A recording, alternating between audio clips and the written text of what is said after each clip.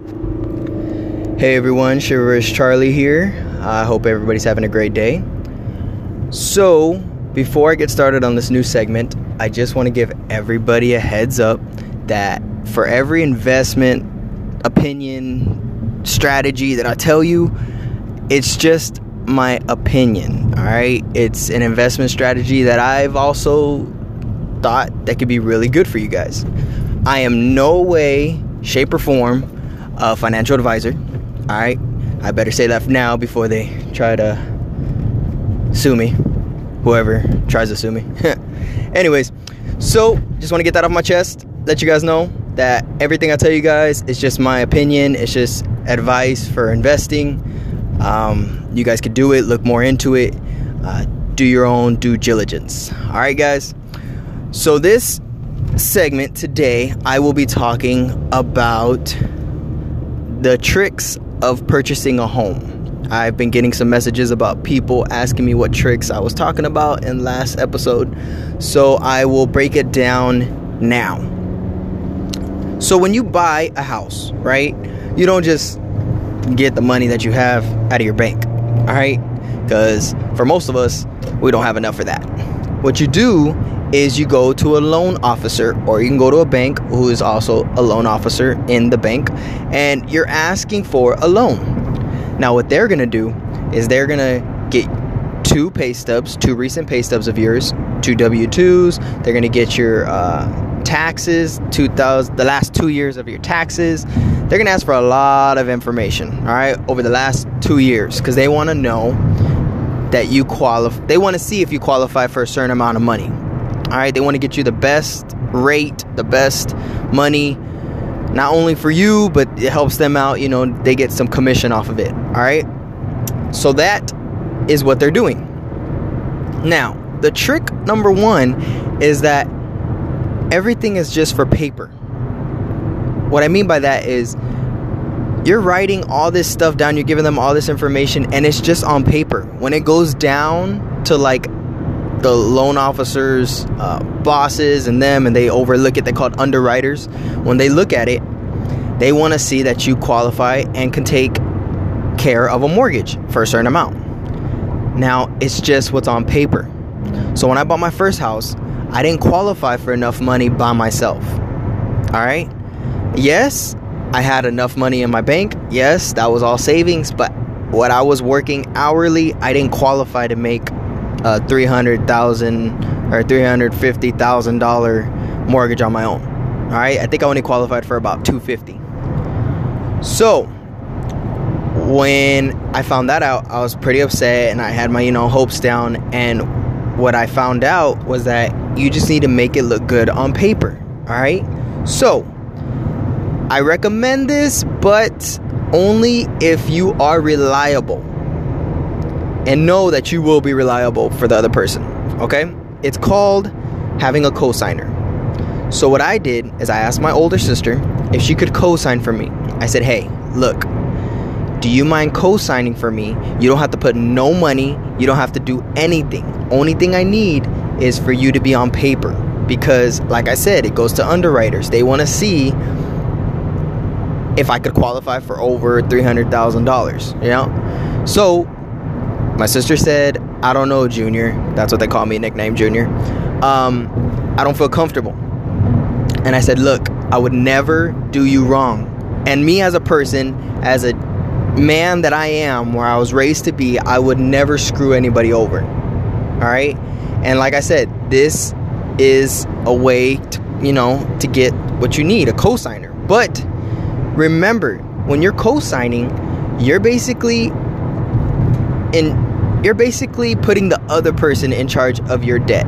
So say, God forbid, I wasn't able to make the payment, right? At that age, I was behind on the payments. I couldn't do it.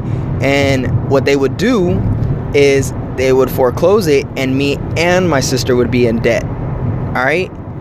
So a lot of people out there, they get their parents to co-sign and this and that, and that's great. That's great that you have a support system like that. But just remember, don't screw your family over. Don't screw who's helping you out. So if your parents are co-signing for you, and like I said, you can't make the payments or something happens, you're behind, and what they do is they go after your parents now because your parents co-signed. Basically, they vouched for you. So that is what I did. I had my sister co-sign for me. I didn't have her do anything. She didn't have to put no money in. All I needed was her name. And I told her, say, look, it'll help your credit out.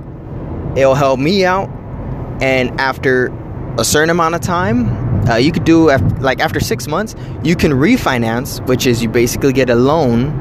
Again, you're refinancing, getting another loan for your house that you got, and you can take her name off. You could take your parents' name off. You could take whoever co-signed for you off.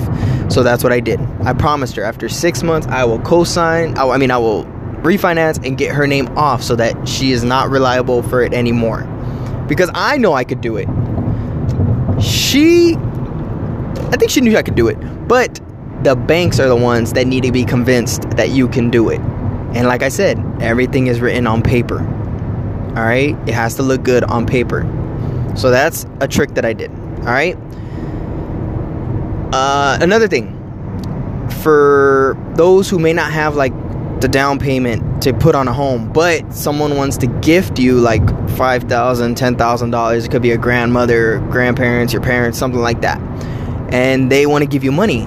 All they have to do is write down a little letter saying that they gifted you this amount of money. And that could be used to put a down payment on a home to help you. Because when you're asking for a loan and you need money to put down, they want to know where all your money comes from. So you can't just have $20,000 sitting at home and then you put it out and they're just like, whoa, where did you get the $20,000 from? And you're probably doing something on the side to make some extra cash. Well, you have to explain that and you have to show proof of it. So a trick for that, if you have that much money, is if you put $500 into your account a week, it doesn't get flagged. All right, they won't look that up, or they won't ask you questions. All right. So remember, if you could put $500 a week into your account, it won't get flagged. Anything above that, if you go $600, $1,000, they'll flag that and they'll ask questions when they do underwriting and they're looking to see like, oh, well, where did this money come from? So just give you guys a heads up when they look at your statements, because they are going to ask for bank statements as well. So those are some tricks. Another trick that I did, when you have a mortgage, you're paying the principal and you're paying the interest. You're also paying taxes, property taxes. All right. And there's a certain thing called property mortgage insurance. It's called a PMI. All right. What property mortgage insurance does is, if you're putting the minimum down on a home, whether it's 3%, 5%, they are going to require that you pay property mortgage insurance to cover the bank's ass. Basically, you're covering their butt. So God forbid you're not able to make the payments and you end up going to foreclosure. The loan that the bank gave you, they get covered from that insurance. So just like you get insurance for your car, you get insurance for your house, you get insurance for your boat, whatever, they're getting insurance for that mortgage. All right. So it's covering their ass. So that's what you have to pay. But here's a trick to not have to pay it. Well, regardless, you have to pay it. First trick, you have to put 20% down. If you could put 20% down, which is basically 20% of whatever the home value is, then you don't have to pay the PMI when you're paying your home mortgage. All right. But if you don't, then you have to pay PMI. You have to pay escrow, you have to pay interest, and you have to pay the principal. That's what your total amount comes to. Okay, so here's the trick. What you do is you buy the house, obviously, and you keep paying the payments for a good year, 2 years, right? After 2 years, look at how much you owe, how much your loan is worth. Look how much you owe, because say you're paying for the next 2 years, you probably already paid what, $40,000 maybe, if you're, depending on how much you're paying putting down. So that means if you got a loan for $200,000, now you only owe $160,000 because you paid $140,000. I mean, you paid $40,000, so you're down to $160,000. So the trick is to see how much your house is worth. All right. Say you bought the house for $200,000. Well, after 2 years, the property of your home went up. Say it went up to $400,000. That's probably too much. $300,000, right?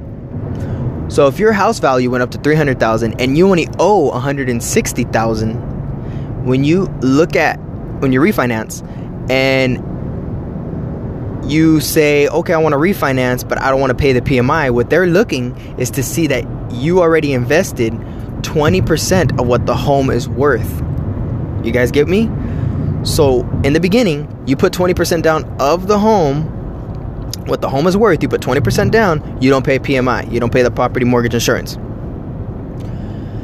But after 2 years, if you refinance and your house value went up higher and what you already paid, if you look at the difference and you look at 20% of what the house value is and it's already over 20%, then you can take off the PMI, which means that in your mortgage, you're paying less. You're not paying that $200 extra every month just to cover your mortgage and your bank's ass. You know what I mean?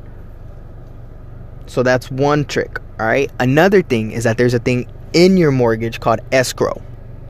Now, what escrow basically is a little company on the side that you give all your money to for the mortgage, and they send a piece to the principal, they send a piece to the taxes, a piece to the interest, they send a piece to property taxes, and they send a piece to the PMI, the property mortgage insurance. They're just a middleman.